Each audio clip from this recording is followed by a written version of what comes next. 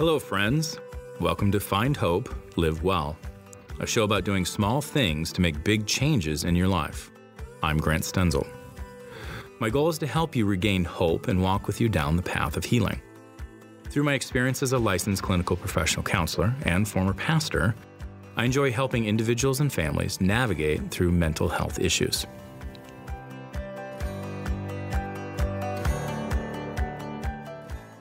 Thank you for joining us again for another episode of Find Hope, Live Well. So with everything that's happened in the past year with COVID and lockdown frustrations, it seems like some people have had a hard time when it comes to being kind to others. Today I wanted to ask you a little bit about civility and why people struggle with this. So to start things off, why do you think people have struggled with being civil and kind to people the past year? Well, I think you even kind of said it, is frustrations are higher. All the stress going on, we're not getting out as much as we used to. There's stress about COVID, there's stress about school, there's stress about work. We have seen the mental health of our country just decline rapidly in the last year and a half with, being stuck at home, with the anxieties, with the fears. We've seen suicide up, cutting up, eating disorders, addictions. I mean, you name it, anxiety, depression, they're all up. And so as I thought about, what hinders people from being civil? Why are people being a little more aggressive? And so I have a couple theories. One of them is that we carry points of anger around with us. Maybe you're at a restaurant and you see someone just lose it on a waiter or waitress, right? And you just feel like their reaction is way more than the situation calls for. Let's say the waiter or waitress actually did do something wrong. Their food was cold or their food was wrong.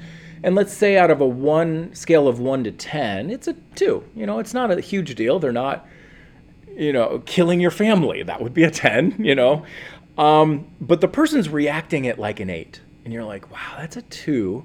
They're reacting at an 8. And it's because we carry points of anger around with us unless we resolve that anger. And so that person has probably had some frustrations at home, frustrations at work, stresses with perhaps COVID or different issues going on, and they haven't found a healthy way to get that anger out. And so oftentimes when you see people going off at like a manager at Target or road rage, and people are just reacting way stronger than they should, or you would think is appropriate for the situation, is because, it's almost like they're carrying a full bucket of water. And if you any kind of nudge, water's going to come out. And so if we don't have margin in our lives, if we are not coping and dealing with our anger is going to come out one way or another. Oftentimes it can come out in anxiety and depression, but we take it out sometimes on our loved ones. And oftentimes we take it out on just innocent people who are at, wrong place, wrong time. And all of a sudden you see someone just losing their mind, is because that person has not dealt with their anger. Now, it's okay to be angry. Honestly, sometimes we should be angry.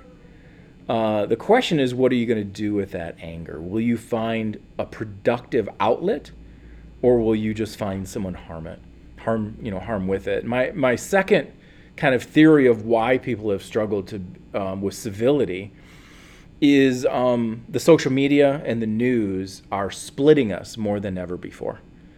And there's this us versus them mentality more than ever before in our nation. And I think people forget that, especially the news outlets, are for-profit companies that make more money the more you watch. And the more dramatic whatever they put up is, the more you watch. The more upset you get, the more you watch. The more you believe in their message, the more you watch, and the more money they make. And so whether it's far right, far left, or whatever, we watch the news that kind of agrees with us, and we get more and more upset. See, humans are naturally tribal. We want to fit in.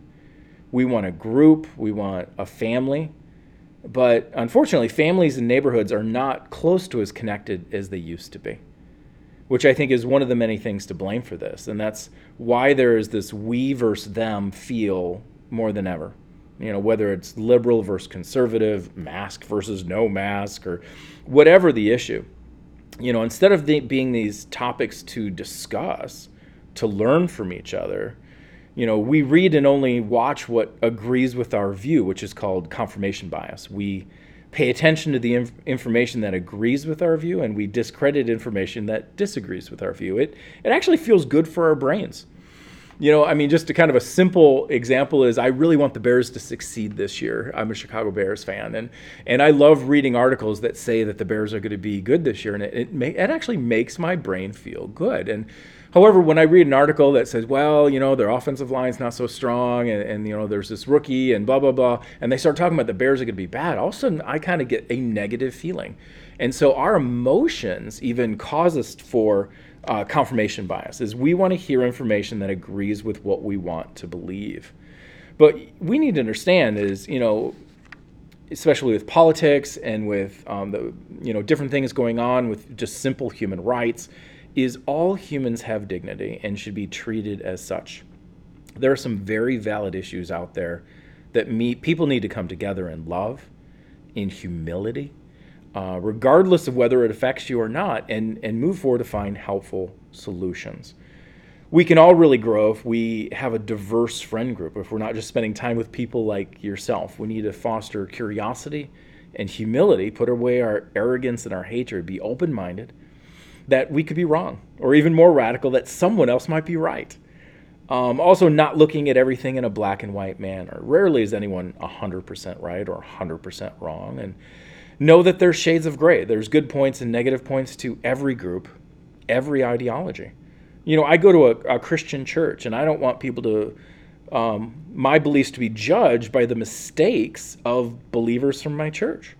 The Christian church has done a lot of bad things over the years, and I've done bad things over the years. No one is perfect. But going back to confirmation bias, if someone were to see me, sin or do something wrong or against our beliefs, they could go, oh, well, those beliefs are no good, just because, they see what I did. And again, confirmation bias. If you're kind of don't believe in that and you see someone do something, you're like, oh, see, there's an example, doesn't work. But that doesn't necessarily isn't true, because no one is perfect. We don't get rid of the entire messes because there's one bad apple. And we wouldn't want people to treat our beliefs that way. Just because, say you're a Democrat and you believe strongly in a certain issue and someone on your side does something poor. You are like, well, it's understandable, but say there's a Republican. See, I knew all their issues are wrong because there's this bad person. And there's people on both sides. Honestly, I agree with some of the things the Democrats do, some of the things the Republicans do. I don't think either side is or perfect or amazing, but we need to understand that both sides are human, both sides make mistakes, and come together as we as a country, and not always we as in political groups. Those are all really good points, and there really is so much more that comes into being a civil human than you would really think about. And I love those analogies you use, like that really helps to kind of put a picture in your head to how other people deal with their anger. Mm-hmm. So do you ever have clients that struggle with being civil? And if so, how do you help them to overcome this? Well, I think everyone struggles to be civil in some way or another. I can struggle. I've had to grow in this area. I can slip into negative behaviors. We all can. The important thing is to own it and not blame shift. I teach my clients first and foremost to own their reactions. No one can make you lose your cool. They can make it more likely. They can make it way more likely. But your reaction ultimately is your choice. Without owning our behaviors and reactions, we'll never learn to change or control them. One of my favorite figures in all of psychology is Viktor Frankl. He is the founder of logotherapy, and I'm going to give you two quotes real quick. He says, "Everything can be taken from a man but one thing, the last of the human freedoms, to choose one's attitude in any given set of circumstances, to choose one's own way." And the reason I feel there's so much power behind what he said is he said that after surviving being in a concentration camp in World War II. So talk about a difficult situation where everything, literally everything, food, clothing, family, all stripped from him.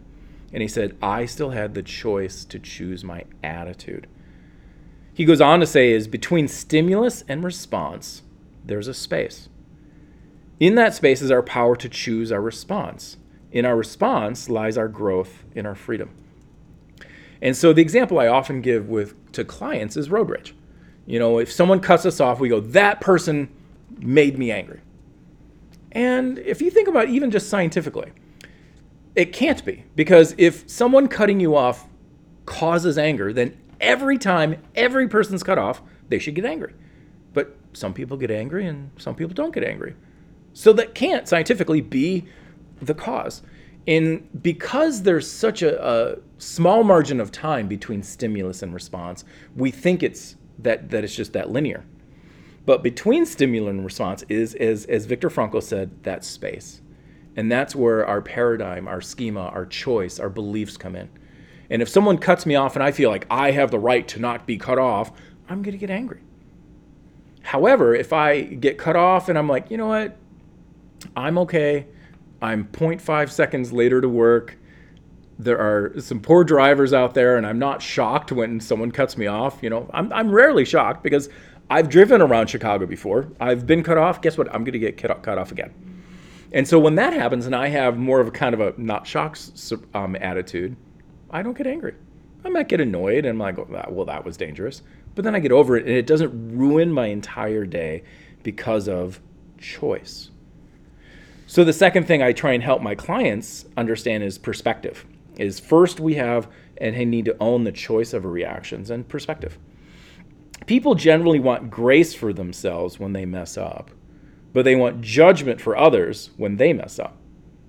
We look at our mistakes and we rationalize and we understand that we tried and had good motives, but why can't we give that same benefit of doubt to others? I see this in marriage counseling all the time. People, they want grace when they make a mistake, but when their spouse does something wrong, they just want to judge and they go, well, they were after me and they had bad motives but yet, when they made a mistake, well, I didn't mean it and I had a bad day. And it's amazing how quickly we excuse our behavior and how quick we go to judgment, as well as we tend to judge according to our strengths and our values. We tend to give less credence to the areas of our weakness and the things we value less. Recently I had a client who really valued respect and felt everyone should be respectful. And she was explaining to me, she was really struggling because she felt a lot of people in her life were giving her respect. And she's like, I give them respect.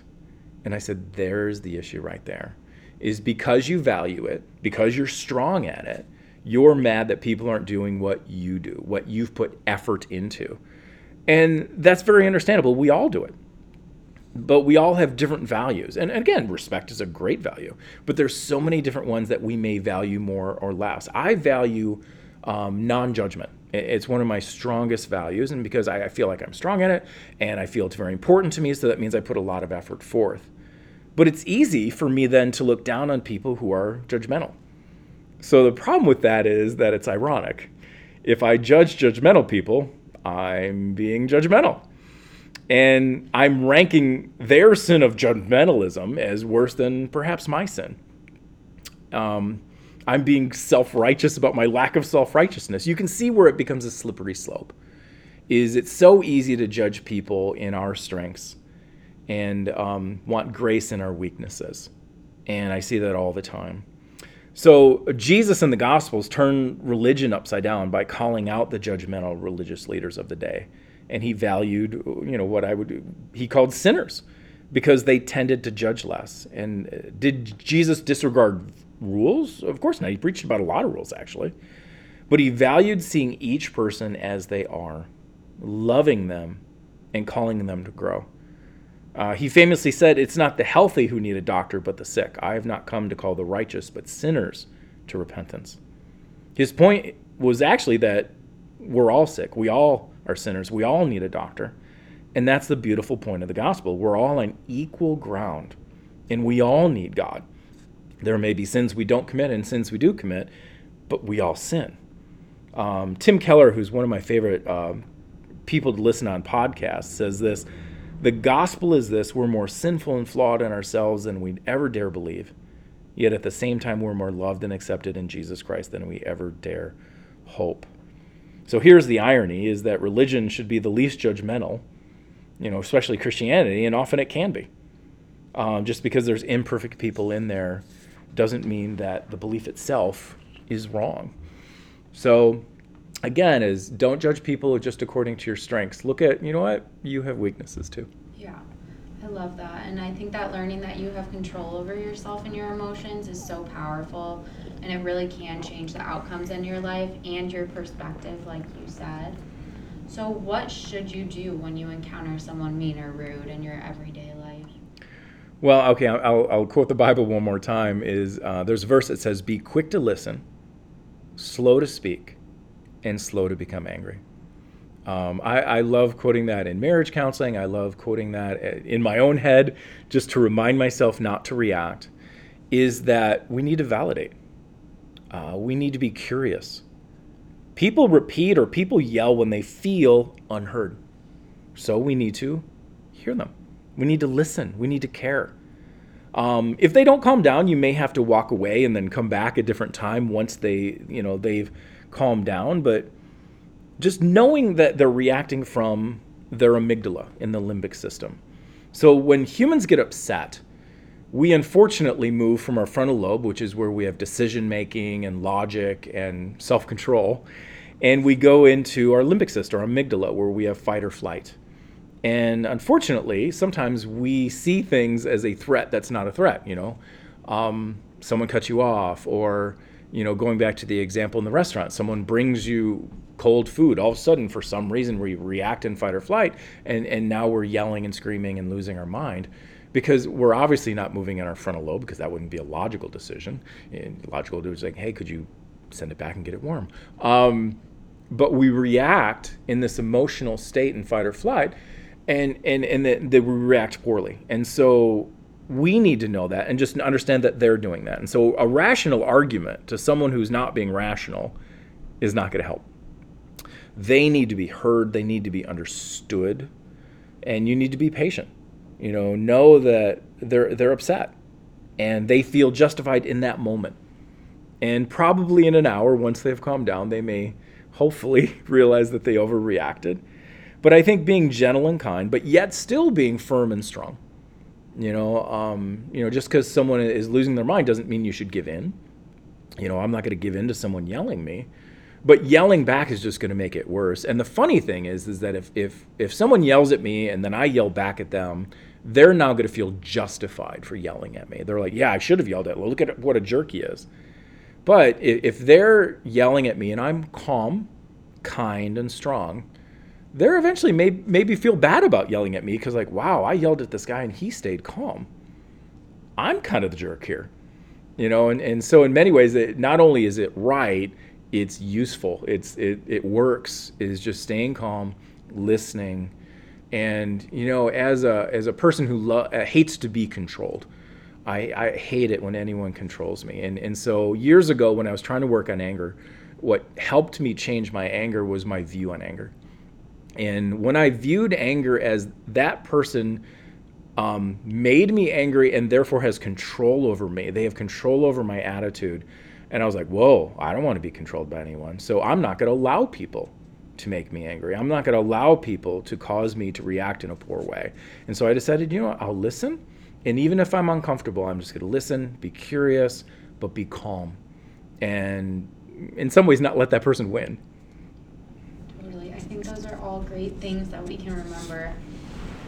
So our last question to wrap things up: what can we as listeners do in our daily lives to combat all the negativity in this world? I think owning your reactions is so important. Choosing how you treat people, not being ruled by your emotions, but paying attention to your emotions and going, okay, why am I feeling this way? And being curious, and then reacting well. Notice what you're feeding your brain. Just like a healthy diet can fuel your body well and affect its functioning, so can putting the right things in our brain.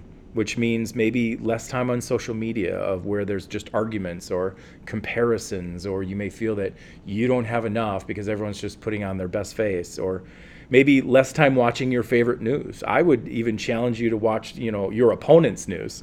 If you watch one, watch the other one.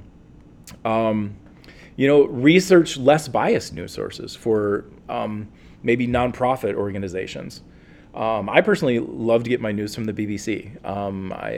In my opinion, I believe it's fairly unbiased. I think it's been rated as unbiased. I don't think they have anything to gain with riling anyone up because they're on the other side of the ocean. Spend time with people that are different you, have different beliefs, listen, curious. Choose humility. You don't know everything. We think we know everything. We think we're right in everything, but we're not. And sometimes we need to kind of humble ourselves and listen to other people. I think doing self-care is important. As we take care of ourselves, we won't be as quick to react. If we're exercising, we're going to have healthier self-control. A surprising thing I would say is assertive communication. Is one thing that I teach people that struggle with anger is positive assertive communication. Because oftentimes people that rage or people that explode are people that just take, then explode. As opposed to standing up for what they need in a healthy, calm, more often way. There's two ways to get air out of a balloon.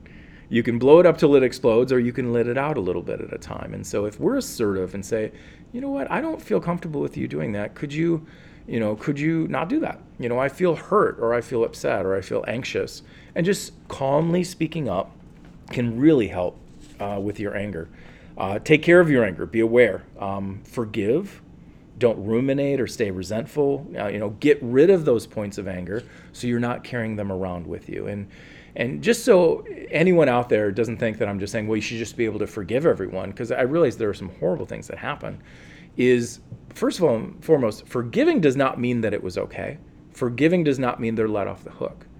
Forgiving means that it was wrong. I mean, you can't forgive something that wasn't wrong. I mean, just the whole premise of forgiving means someone did something wrong to you. And staying angry at someone is like, I think the quote is, drinking poison hoping it hurts your enemy. Because not forgiving someone doesn't hurt them. They're not losing sleep. It's hurting you. And so, I realize that there may be some horrible things that have happened to you. Forgiveness is the gift you can give yourself so you can heal and move on. Again, it doesn't mean that, what they did was okay. What it means is it wasn't okay, but you can still grow and heal. Notice negative thoughts and refute them. If you're having negative thoughts, ask it, is that really true? Is it helpful? Is it good? I think positive self-talk is very, very helpful. I notice people that are negative towards each other, other people, are usually negative towards themselves. And so we end up often talking to people the way we talk to ourselves. And so if you call yourself an idiot, there's a good chance you're going to call other people idiots. But if you can give yourself grace and not, beat yourself up, you're more likely not to beat other people up. And just lastly, be as a positive force for change. Be curious, learn from others, and make a difference. Totally.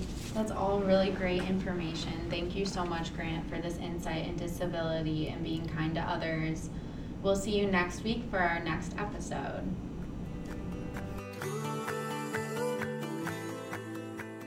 That's going to do it for today's episode. Visit stenzelclinical.com/news for helpful tips on parenting, relationships, managing anxiety, battling depression, and more.